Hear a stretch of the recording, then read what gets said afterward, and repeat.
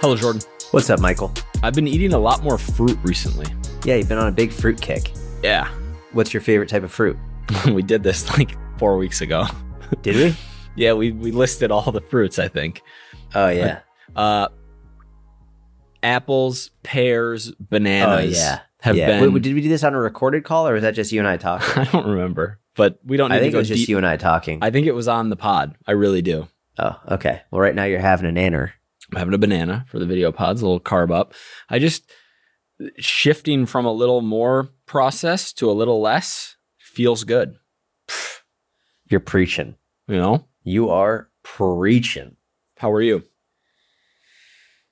I'm good. You know, I'm an E, so building up momentum as we go through the last podcast now into this one. Yeah, I'm exhausted. So I'm tired. You're losing steam, which is why you had to get that carb. yeah, had to carb up for the steam. But you still got the pre-workout in you and the post-workout high.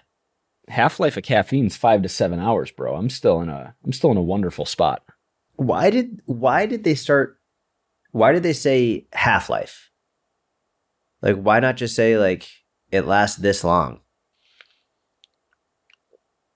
It's a scientific term, if I remember correctly, where it doesn't last that long. It means if you ingest 200 milligrams of caffeine at noon, then 5 to 7 hours later, if 5 to 7 hours is the half-life, 5 to 7 hours later, half of the caffeine is out of your system. Yeah, that makes sense. So I don't know that you can say that how long it's in you, because if that's half, then the other half would be gone in the full life. I don't know if the other half is gone in 10 to 14 hours or if half of the half is gone in 10 to 14 hours. Oh, what?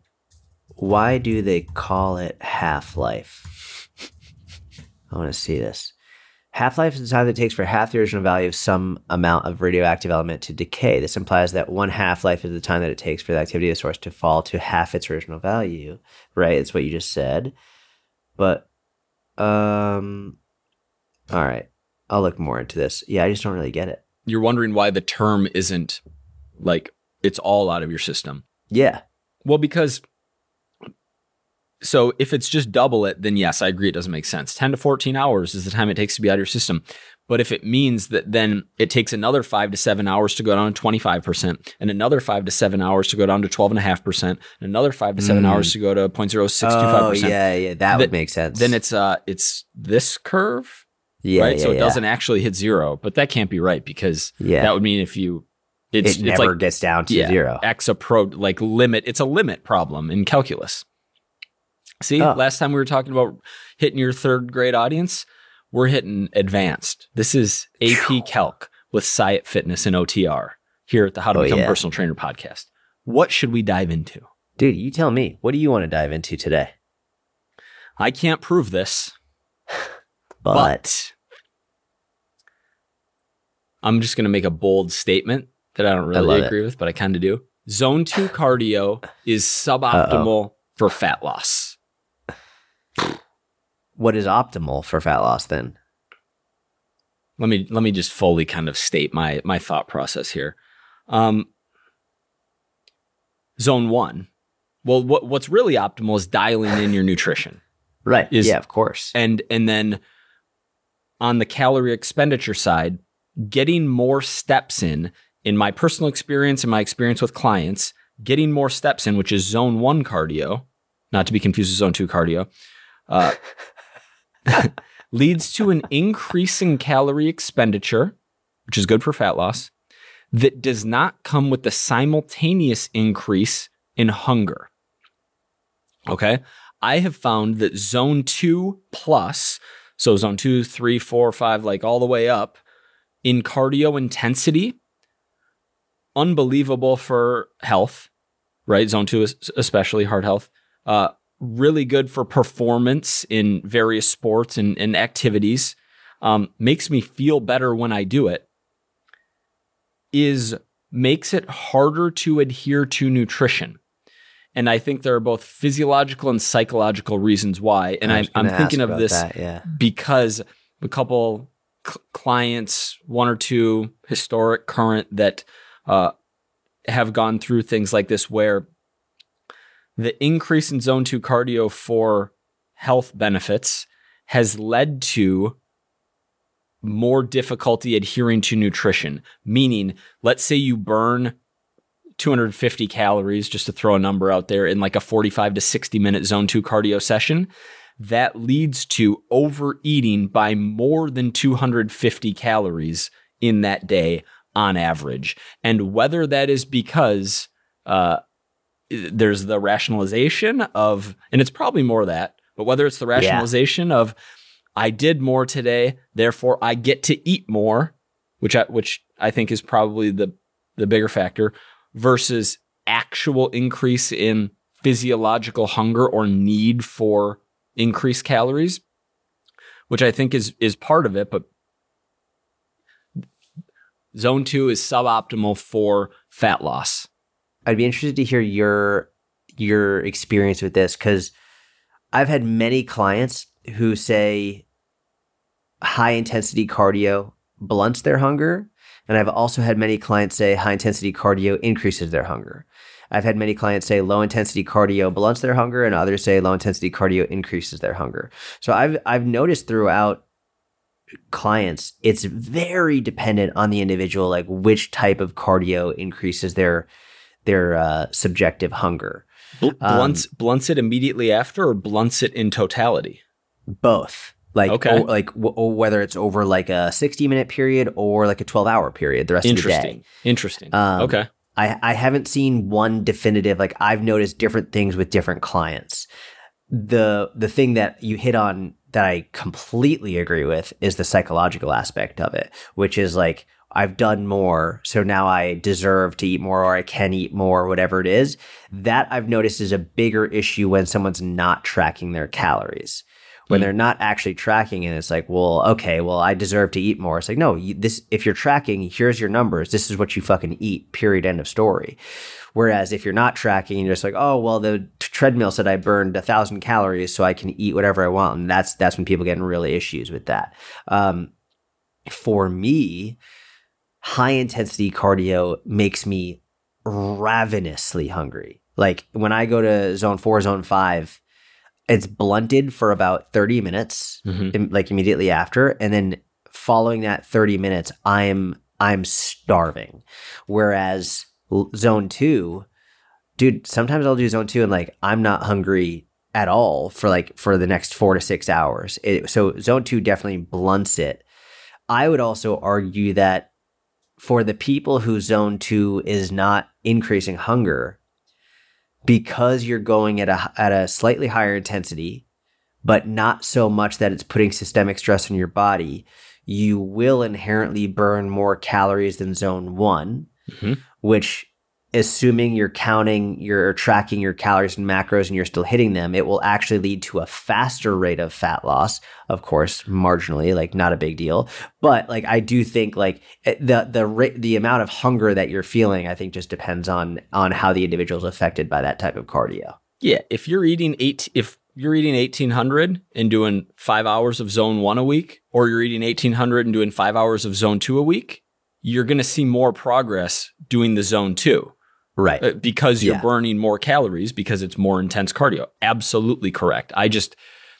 That's interesting that you have seen people who have hunger in totality blunted by higher intensity levels of cardio, because I haven't seen that. Oh, you haven't at all? Immediately after, yes. But not like 3, 4, 5, 6 hours after. No. Interesting. But, maybe that could have been off my radar and I wasn't even thinking to ask that type of question. I don't know. But it's, just interesting. It takes me back to Burkhan's like, just lift and just track, and you don't need cardio for aesthetics type of, I don't even know if that was coined. It was in that era, right? And is, in my experience and many others, super effective. But you're right that it varies from client to client. Yeah. But adding steps is never like You have someone taking 2,000 steps a day and you gas them up to 6,000 to 8,000, all else equal, like progress. It's the best. Yeah. It's the best. Yep. It's amazing.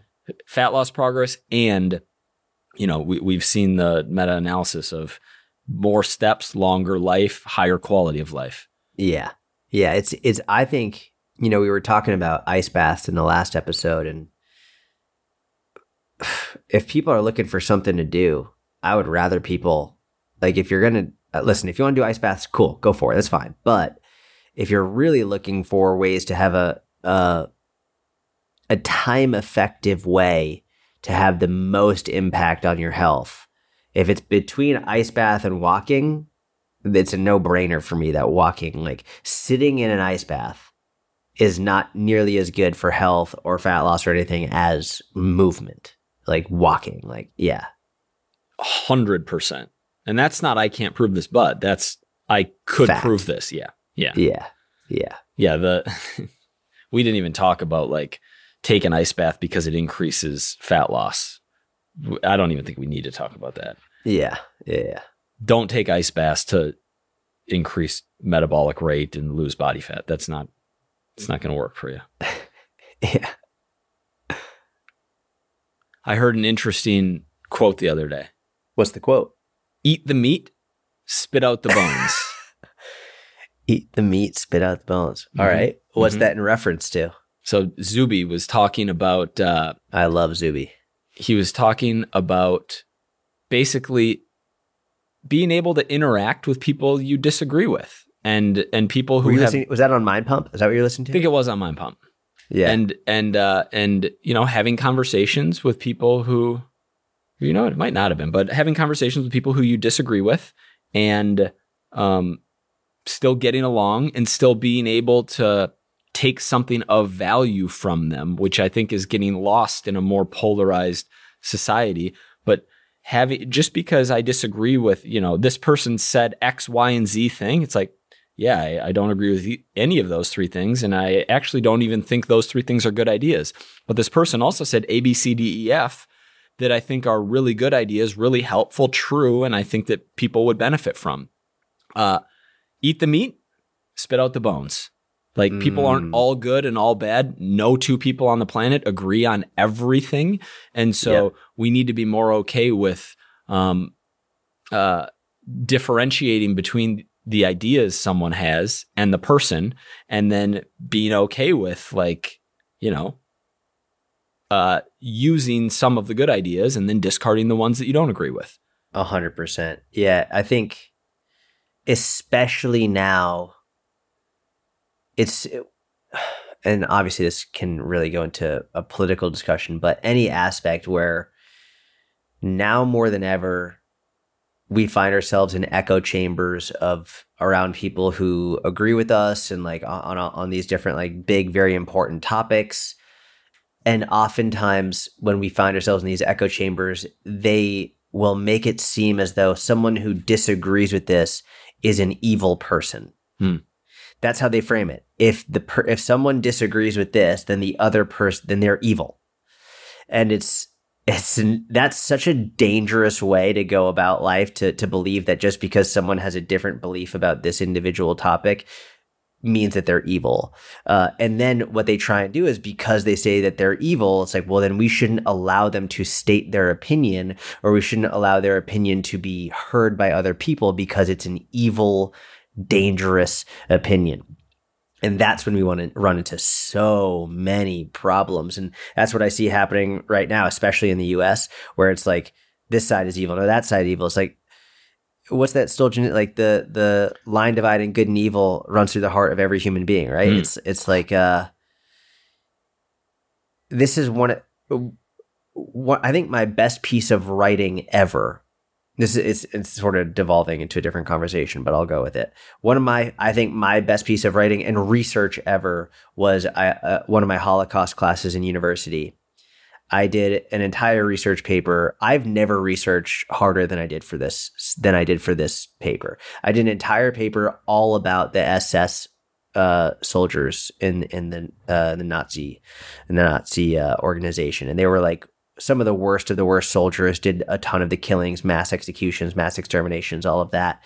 And it was pretty crazy because a lot of the information that I had to get for this research paper was not available online. Like I had to go, the old school way. I had to go to the library and check out the books. And a lot of what I was doing was I was reading journals of SS soldiers. I was reading accounts from the Nuremberg trials. I was reading everyday accounts from the horse's mouth. And obviously this is a little bit different because it was evil. That was pure evil. That was true evil. But what's crazy about this true evil is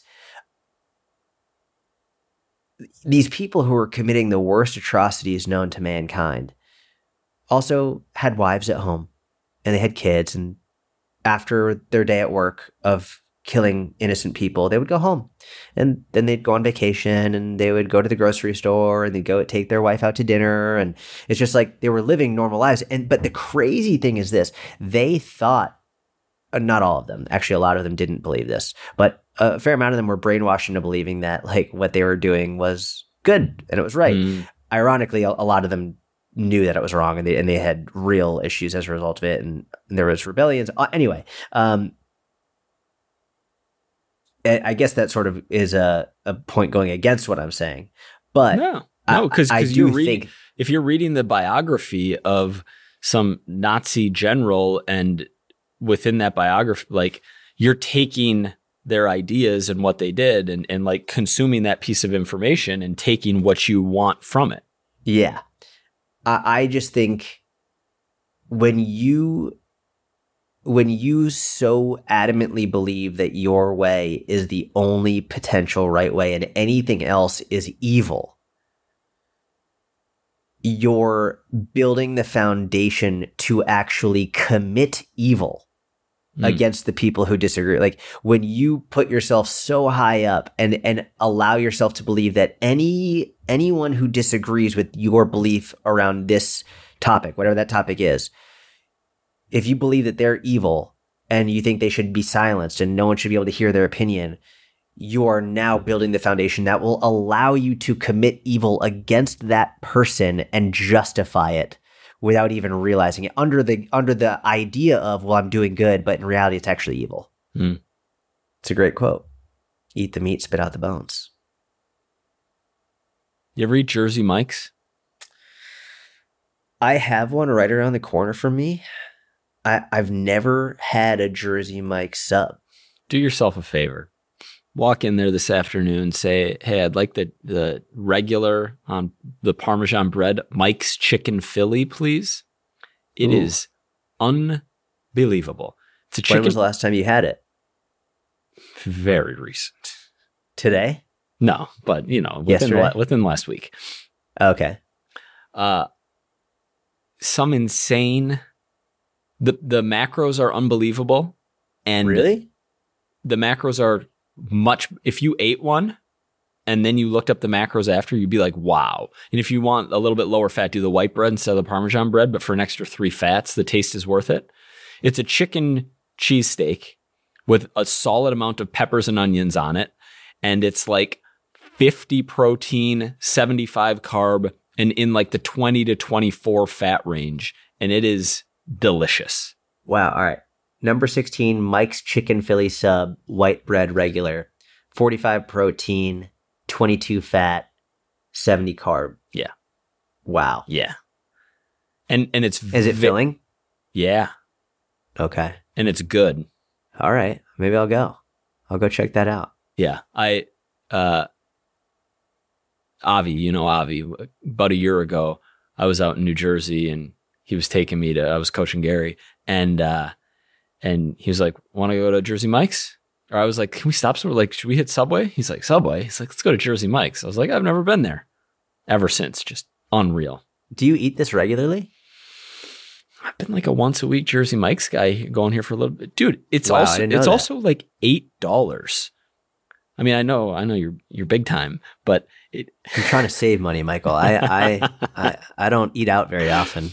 It's very frugal. You know what? I wasn't expecting to go here with this, but for those macros for $8 and it's just ready to go, like insane. No brainer. No brainer. And if you order pickup on an app like Seamless or DoorDash, there's no fee to order pickup and it's ready when you get there. So you don't have to stand in line and like order and we should ask if Jersey Mike's will sponsor us at this point. This is not a paid ad, by the way. This is real. Yeah, we don't. Mike is just going off on how great Jersey Mike's is. I haven't done an advertisement in my career, but if Jersey Mike's wants to sponsor the pod, we actually still probably wouldn't do it because if they were sponsoring and paying us, then I wouldn't want to talk about it. It's just it's true. Where's it going to go? Oh, prices are insane. Oh my God, it's nuts. But not eating out and eating at home and cooking was always a way to save money because if you buy ingredients and make a meal, like the total cost of that meal is in theory so much less than if you were to go out to eat. But some of the meals that we've been having here and the price of the ingredients at the grocery store add up close to what this type of meal would cost in a restaurant. Really? In like a middle of the road grocery store, not like a Whole Foods or something along normal grocery store, which is insane, which I don't even get because then it's like how are restaurants making money? And makes no sense. They're not buying retail with their ingredients and they probably have some economies of scale because they're buying in higher quantities. But still, it's like if I'm barely saving any money eating at home versus eating out, I never thought I'd see the day. And it's not just eggs. Like people, eggs have been a big thing it's recently. Everything. Yeah. It's actually pretty crazy. And this is not getting political. This is twice in 23 minutes. Jordan's not gotten political. I'm not getting political, but I do follow. I think people on both sides lie and they gaslight and they. Most people on both sides, I would say. Yeah. And especially the politicians at the highest level. Not like city council type stuff, but you're talking Senate, House, like president. Yeah. So I follow Joe Biden on Instagram. I follow people on both sides. I'm not getting political. I'm just going to say. I follow Joe Biden on Instagram. Let me tell you something about Joe Biden. Listen. I'm listening. You're I've good. seen some crazy things that he's posting on it. I pay attention to the comment section more than anything. I'm very interested in the comment section of posts, especially by big political figures. And he keeps posting, and obviously it's not Biden, like he's not posting on his Instagram like his team is, but they write it as though he's posting it. I would love to see Biden use Instagram. But anyway, he's posting about how like grocery prices are lower than ever and gas prices are lower than ever. And I go in the comments and people are like, Joe, and like people who support him are like, Joe, I love you, but like, this is not the case at all. People like these are people who support him, who like people who voted for him. Great. Who are like, Joe, my grocery prices are higher than ever. My gas prices are higher than ever. I don't know what you're saying or where you're getting this data, but like, it's very interesting to me that like I've noticed it as well. Like gas prices, crazy, grocery prices, crazy, but it's just weird to see like that coming out. I don't know. Very odd. Like, I don't know. Just weird. There's an old saying that anyone who wants to be king would be a bad king. And that the person who should be king is the person who doesn't want it. And this is best exemplified in a top 3 greatest movie of all time, Gladiator. When Marcus Aurelius is, in his final years and months and tells Maximus that he wants him to take over. And Maximus has been fighting. He's a general. He's been fighting with his army for years. And all he wants to do is go home to see his wife and his son. Maximus would be the proper person to put in control and then eventually give the power of Rome back to the Senate, which is what he ends up doing, like through sorry, spoiler alert, but if you haven't seen the movie from 1999, but unreal. He is like that is the fiction that hits closest to the truth of the story, of the concept that the best person for the job in that position of power is the person who doesn't want power. And right, left, center, I don't care. Most of we used to all distrust politicians in the 90s. Everyone distrusted the politicians, which I think is the right mindset. And we're going to leave the politics here. But I don't know why President Biden is saying those things on Instagram or whichever staffer, whichever Gen Z staffers. I don't know where all this trust in the government came from. Any side, it's so crazy. There's so much. You guys need to read some fucking history books. I don't think people, or even look at what's going on currently. Do people actually trust? I think they just. Oh yeah. I think they just hate the other side so blindly that then they're wrapped up in this us versus them, and they're not even thinking about whether they trust the person on their side. Yeah. Well, they've been told the other side is so evil. Going back to what we were talking about, that their side must just be pure good. It's you think your side is good? Okay, good luck. Well, and then when you see arguments, it's like a person on the right brings up a point, and then the person on the left ignores that point but brings up something like, oh, but your side did this, and the person on the right doesn't address this. They're like, yeah, but your side did this. It's just talking over each other and past each other. It's ridiculous. Bring back the 90s. We don't, Dude, the 90s were the best. Blink-182, Yellow Card. Who else? I love that you go straight into bands. That's just what I think about, really? The 90s music. Oh my God. Yeah, I'm taking my wife to Blink-182 this summer. They're doing a tour. I don't even like live music, but I'm very excited for it. That's awesome. Yeah, I read a good article on Substack about the 90s from someone who graduated high school in 1999, and all through his high school career, his teachers were telling the whole class how amazing this new millennium was going to be in the year 2000, and you guys are going to be adults going into the year 2000, and things are just going to be amazing. He was reflecting back on the 90s and childhood, and it was quite nostalgic. Do you remember running with a CD player and trying to make it so the CD didn't skip as you're absolutely. Do I remember? I remember literally on a run, trying to hold it super soft. Absolutely. With my wraparound headphones. Oh God, those were so good. The best. Yeah, I remember the first time I ever tried running with a CD player, and I had it in my pocket, and it was just banging into my leg, and it was skipping every 2 seconds, and then you had to carry it. Yeah. Just look, here's the biggest takeaway for me was we're going real off topic, whatever. This is a personal trainer podcast. The amount of time that we spent outside doing nothing with friends without fear, and you just left in the morning on a weekend day, or I was out for 4, 5, 6, 7 hours, and I kind of knew where I was allowed to go and where I wasn't. And then you came home for dinner, and the things that you did and the games you played. I don't know. There's definitely an argument to be made that every generation judges the new one unfavorably and thinks that their time was the best. And I'm not an anti-tech person, but I do think that less video games and less iPad for 5 to 18-year-olds these days, and more fresh air, physical activity, and time socializing and interacting with other people and playing would be really good for those kids, those individuals, and many adults too. 100%. How can I make $1 million per year without making content?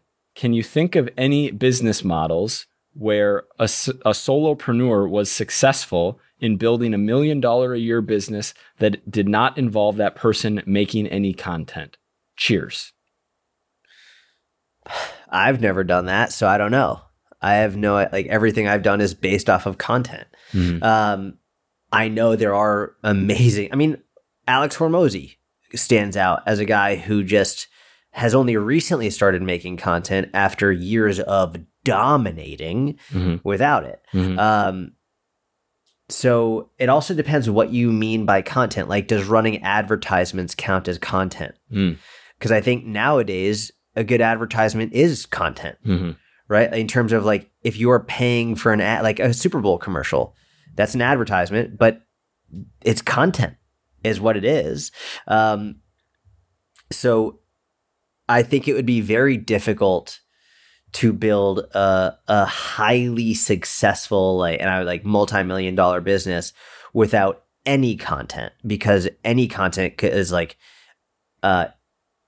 even paying for an ad, that's really the only other way that I could think. If you're not putting out free content that's educational, informative, entertaining, then there are two other options that I can think of off the top of my head. One is paid advertisements, and the other is referrals. And I think ideally you could use all three: free content, paid advertisements, and referrals to build the best business you possibly can, rather than using either one alone. Even email marketing, like, that's content. Emails are content. So I don't see how the really only way, if you want to avoid all content together, then it would all be from referrals. And you'd have to do a hell of a job, and it would probably have to be an in-person business in order to, like, you couldn't have an online business, because if it's an online business, you have to be making content somehow. And even if your product or service was so good that you built it that big based on referrals alone, it would have been bigger had you been making content. Yes. Yeah, for sure. Right? Because they're both forms of reach. Making free content, paid advertising, way to get new eyeballs onto your product or service, and referrals, way to get more people interested in your product or service. So yeah, technically you could, if you had an incredible product or an incredible service that people really wanted to use, that they derived so much more value than what they were paying for, and then it's spread via word of mouth, which is going to be slower than it would spread if you were putting things on the internet for people to see, which is where so many people are spending so much time. What would be, follow-up, what would be the skill set? Like, you brought up Hormozi. I don't know that backstory a ton, other than seems to be very good at writing copy and a really good, even like in-person salesman. So I guess really good sales and really good product/service. What else? And ads. And run, really, and run. like, that's right. Big ads. That's right. That's right. A lot of ads. Yeah. And which is content. Yeah. Like, yeah. A good advertisement is just great content that you're paying for. Yeah. Yeah. Yeah. So it's, I mean, the only other way I could think about it would be like if you have a brick and mortar business that people drive by and there's high volume, and I don't know, maybe you like own a McDonald's franchise, right? Or whatever, like, yeah, or I don't something. But I don't think franchisees are getting $1 million. Like, I saw the math on, was it Chick-fil-A, whatever, single restaurant owner, and they're not netting, the question asked $1 million a year. I don't think they're netting anywhere close to that. Yeah. So I'm sure, I'm not going to say it's impossible, but it'd be much easier for you if you did make content. Well said. All right, here's something. Someone asked, what changed in the fitness industry regarding sodium? Before, don't eat salt. Now, drink salt. Great question. It's a great question. Do you know what, and I guess I can hypothesize what the reasons were that people were anti-sodium, and I'm guessing blood pressure, like too much sodium correlated with high blood pressure, risk of heart attack, etc., was part of what was at the base of that. Do you know what else was driving like an anti-sodium movement during its time? That was the main reason. It was like, but a lot of it was based off of correlational data of people. It was like people who eat very high salt also often have very high blood pressure. And if you eat a lot of salt, like, it can have a direct impact on your blood pressure immediately. So the recommendations were, especially if you have high blood pressure, you need to reduce salt. But what they weren't taking into account was that a lot of these people who had high blood pressure, they were also super overweight. They were also often smoking. They were not exercising. And they were eating so much salt, not because they were salting their foods, but because the vast majority of the food they were eating was highly processed food that also needed to have a lot of salt as a preservative or whatever it was. So like the salt, it came with a ton of extra salt, and their lifestyle factors in combination with that was a big issue. And then this is actually, I think you might have found me for my guest article on Eric Cressy's website in 2011 was about salt intake. That was, I wrote that. And I remember because I had always been taught that you needed to reduce sodium. And I started writing that article for Eric, like parroting what I had been taught in school and everything. And then I started doing research and I was like, I wrote like the first half of the article, and then I wanted to cite sources. So I started looking them up, and I was like, holy shit. I'm so glad that I'm actually researching this, because I almost gave Eric Cressy, my first ever like big guest article, a factually incorrect piece of content that I had learned in college about, like, you needed to, in my sports nutrition class, which is ironic because like sports nutrition, like they should be talking about the electrolytes, all that stuff. But I was told you should not be having a lot of sodium, when the reality is all of these other variables were massively confounding, not to mention it's easier to increase potassium, which will then have essentially the same effect of reducing sodium, but it's far easier. Mm-hmm. Like if you look at the research around very low sodium diets, they are so difficult for people to sustain. It's so for any number of reasons, not least of which it's just super bland and not enjoyable. Mm-hmm. But if you increase potassium, you get the exact same benefits of reducing sodium without actually having to reduce sodium. And that will improve your blood pressure. And also, if you're increasing potassium, odds are you're having more fruits and vegetables and less processed food. So you're going to be improving your body composition. You're going to be improving the quality of your foods, like all that stuff. So a lot of the initial hatred and fear mongering around sodium was based around people who weren't living healthy lifestyles anyways. Now I see a lot of people talking about sodium and how you need to be having it in your pre-workout, you need to be drinking it. And I do think it is going too far. I think I see people who are like, yeah, you need to be drinking a lot of salt and make sure you're hydrated. It's like, unless you're sweating a crazy fucking amount, like you're good. like most people, especially people who are overweight and have high blood pressure, like they should not really be adding salt to their shit. Like, let's focus on other things. But if you are sweating a lot from your workouts, you're a highly active individual, sure, by all means, like do that. But I do think it has swung to the extreme, which is very fitness industry-esque in terms of like, now we've got everybody adding fucking salt to their drinks. I'm like, all right, relax. Like, your blood pressure is 160 over 85. Like, I think you don't need to be adding salt to your pre-workout. Yeah. You made a great point in there that I love, which is you sat down to write a long form article and spent a lot of time researching. And people think that you sit down and write to communicate what you know, but you sit down and write to learn about something. And that's what you did, and reached the conclusion, the proper conclusion, through that process. So good for you. That was a key memory that I will always have. I remember I was so excited. Eric was like, yeah, you can write an article for my website. I was like, awesome. What do you want to write? And he was like, I think he was the one that suggested this. I don't fully remember, but either way, we came on that topic. All right, I'll do a guest article on this. And I'm writing it, and I'm sitting, because I was living with my mom at the time. And I was sitting at in her apartment in Chelsea, Massachusetts, and I'm sitting at the table and I'm writing it. And I remember being like, holy shit. And my mom was like, what? I was like, I almost just sent Eric a factually incorrect article. And I had a whole conversation with my mom about it. I was like, I am so glad that I actually did this research before I just wrote an article based off of the knowledge that I had accumulated in school, because shocker, university taught me the wrong shit. Mm. Mm. That was a key moment in my career where I was like, all right, I definitely have to research everything before I write a long form article about it. Yep. Absolutely. Oh, here's actually a great question. I love this. I might also answer this on my Instagram. Lizzie Feist. Lizzie. She asked, Lizzie Feist, she said, is it wrong of me to turn down male one-on-one clients? I really only want to train females. I love this question. What do you think? If you love it, you can run with it. I don't think there's anything wrong with it at all. I think there's nothing wrong with that at all. I think, man, I was just about to get political. You know what? Fuck it. I'm just going to keep going with it. I think there's too much push for, Mike is just covering his face. He's like, God damn it.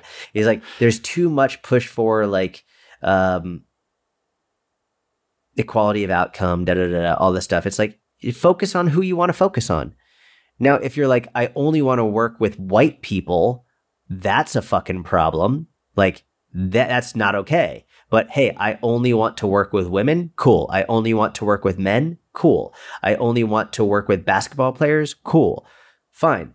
Like there's nothing wrong with that at all, because especially in a general circumstance, like men and women go through very different things, and generally they have very different needs. They have often have very different goals. Oftentimes it's they feel more or less comfortable speaking to someone of the opposite sex. So like if you feel more comfortable and that's what you want to focus on, great. I think that's amazing. And don't let anyone say, well, you should also work with men too. It's like, if you want to work with women, just only work with women. Yeah. It's your business. Like, and there are differences between male and female that not only. How dare you? What's that? How dare you? How dare I? Yeah, if you're, we're not going down this rabbit hole. Let's use common sense here. Yes, you absolutely, if you're more comfortable and or just would prefer to work with one of the sexes rather than the other, you're a woman, so you feel more comfortable coaching women, or even like that doesn't need to be the reason. You're allowed. It's your business. Yeah. Work with who you want to and who you're better at working with. This is kind of like we could say this with anything. Like if you enjoy training high level athletes and someone who's 75 years old and overweight comes to you wanting to lose body fat and has, really struggles with their relationship with food and has binge eating issues, and that's not who I work with. That's okay. You don't have to work with everybody. Maybe this is a little more of a hot button question. Maybe it's not even. Like we might be overthinking it, but because it's male, female, but like you as the coach and as the CEO of your business get to pick the population who you want to work with. And, kindly, if a man applies for coaching and you're not taking men on, tell him that and say, by the way, I know a handful of good coaches. I'm happy to refer you to one who I think does work with you. Like, great. Love that. Yeah. Do you seemed to think that because she was asking the question that she felt like she would be doing something wrong if she didn't take on male clients? Yeah, the way she phrased it, she said, she literally wrote, is it wrong of me to turn down male one-on-one clients? I would only like to train females. Yeah. It's like, no, it clearly there's some form of either self-imposed or maybe there are other people in her life who are like, why are you only taking on women? Like you should take on men if they want the help too. It's like, well, that's my choice of who I want to work with and like who I want to who I'm more passionate about helping. And I think if you are more passionate about helping women, then there should be zero guilt associated with that. There's nothing wrong whatsoever. And I mean, be the best trainer for women ever. Mm-hmm. Like learn as much about it and learn all the things that specifically affect women. Like learning all about the menstrual cycle, learning all about different hormonal changes, and learning about menopause, and like learning all of it. Like learn about everything. Learn about anatomy and physiology. Learn about the differences in bone structure. Look at the differences in injury rates in different parts. Like oftentimes women will have injuries, whether it's in their ACL or often lower back pain. Like look at things that are affecting women, and that. Well, you then will probably be undereducated on things pertaining to men. Cool. You've just established yourself as the leading person for training women. So great. That's the side of niching down that I'm totally fine with. where it's like, yeah, pick a general population, women. Great. It doesn't have to be women between the ages of 27 and 32 and a half who make six figures a year. It's just like, no, just women. I love that. I think it's a great idea. I wonder, because I've seen some of this and I've talked to female coaches about this, but there's a type of man. There's nothing wrong with if you're a man signing up to coach with a woman, obviously. I shouldn't have to say there's nothing wrong with that. But I do know a type of man who signs on for coaching with a female coach because he wants to wife her. Yeah.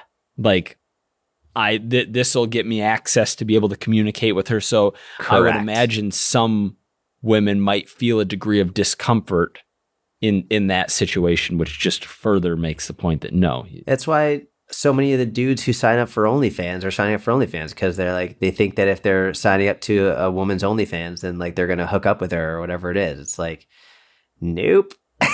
Yeah, it's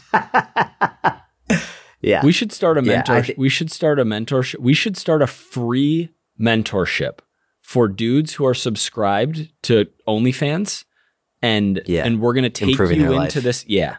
In fact, let's actually do it. Let's do it. It's free. Cancel your OnlyFans. You got to cancel your OnlyFans accounts. And then you join we'll think of a good name, but like a life improvement, like get you on the right path. Yeah. Get you in the gym, get you some routines, get you some structure in your life, get you some direction, because paying $20 a month to some chick to see her boobs is not the strategy for life. No. Terrible idea. And from love. This is coming from deep love from two dudes who have lived many, many years. It's gonna help men and society as a whole. How dare you help men and not help women? How Jordan, dare you? You're awful. It's not. You shouldn't be subscribing to OnlyFans. It's like, it's not doing you any good. It's just not, or society. Correct. Rapid fire to finish. Okay, here's an interesting one. I don't know if you like this. As a woman, what upper body exercises to avoid so I don't grow my traps bigger? Cool. What do you think? Exercises that recruit the upper traps. So I have potentially an unpopular opinion with this one. But you can't, what you sometimes do here is you change like, okay, let's hear your unpopular opinion. Do you even know what I'm going to say? Yeah, we had one before where putting words in my mouth. No, I don't know exactly what you're going to, but I think you're going to say like your upper traps aren't going to grow as much as you think they're going to grow. No, so you don't. That's not what I was going to say at all. Okay, all right. I was going to say something that is going to be very unpopular. Oh, all right, cool. Lateral shoulder raises. All right. Yeah, I didn't see this coming. Nice. Lateral shoulder raises. Mm-hmm. There's a lot of trap involvement. Yeah. And even if you're doing it properly, there's a lot of trap involvement. Just in order to upwardly rotate the scapula, I think lateral shoulder raises are one of the best exercises for growing traps. And especially if you're really pushing the weight on it, you're going to use trap. Like it's impossible not to. But this is difficult because also common trend for women is they want more defined shoulders. So, generally speaking, I would limit the amount of lateral shoulder raise that you're doing and really focus on, instead of necessarily progressively overloading with heavier weight, which is difficult enough on a lateral shoulder raise, but using technique, really pushing your arms out so not allowing your traps to get as involved, and really reaching out with your arms as you come up and focusing on a slow eccentric with lighter weight, slow eccentric. So to get as much shoulder as you can with as little trap as possible. But if you're really trying to push those lateral shoulder raises, like you are getting a lot of trap, which like, I like it. It hits your traps. Like, and listen, a lot of people say women can't get bulky. No, of course women can get bulky. Like if you it doesn't look at some of these outrageously fit CrossFit women. It's like, yeah, they can. And like They can, for sure. But also, they're also training way harder than most people in the gym are. So it makes sense. But to say women can't get bulky, like that's stupid. Just like men, there's a genetic component. There are hyper responders. Yeah. There are people who add muscle way easier and people who don't add muscle nearly as easy.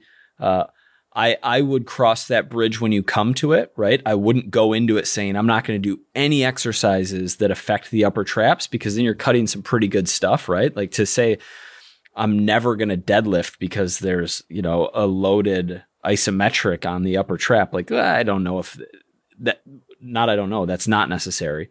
But yeah, shrugs, farmer's carries, rack pulls, like don't do an excess of volume for the upper traps, lateral raises, or do them with more dialed techniques. Do you have any unpopular opinions in terms of exercises to avoid or to be aware of? All the ones I just did. Oh, cool. Got it. I mean, holding super heavy weights or shrugging. Yeah. Oh, you know what? You know what is another one? Tell me. Cleans. Yeah. Cleans will build outrageous traps. Like if you're doing barbell cleans and you don't want big traps, stop doing barbell cleans. Yeah. Yep. Kettlebell cleans, on the other hand, not as trap focused at all. Kettlebell cleans, you do still use some, but based on how the arm, the motion of the arm works, it's actually a lot less trap. It's a lot less shrug and a lot more momentum with the hip, and like the way that the arm comes up, it's less trap. So comes more from hip extension than from trap. From the shrugging part of it. Yeah. So the barbell clean, has a massive shrug component to it. Kettlebell, because it's more of a pendulum, it's less shrugging. Whereas the barbell, you want it to come straight up oftentimes, and you have to shrug in order to make that happen. So that's where I think a lot of the CrossFit women get big traps, is from they do so many cleans, so many snatches. Good one. Junior high school, we went hard on cleans, and they. Oh, did you? Yeah. I love watching the football players, like high school football players, like cleaning 315. I'm like, you guys are just animals. It's unbelievable. Insane. I can't believe you thought I was going to go the other way with that. I can't believe you're like, oh, well, you always say, no, it's okay. If you if you want big traps, go for it. But she specifically didn't want big traps. I'm with you. The way you said it, I did misinterpret that. That one was on me. That was an unfair judgment, Michael. Hey, if you're still listening right now, we would very, very, very much appreciate it if you would subscribe to our YouTube channel. We don't run ads. There's no Jersey Mike's giving us money to promote stuff. You're not going to, this is just free listening, free enjoyment. And so if you want to find a way to pay us back just a little bit, at Personal Trainer Podcast on YouTube, hit that subscribe button. Thank you so much. We hope you have the best day, best week, weekly uploads. Anything else, Jordan? I'm about to go to Chick-fil-A, get some grilled nugs. High protein, low fat, low carb. Thank you very much. Have a wonderful week. We will talk to you next week for our weekly upload.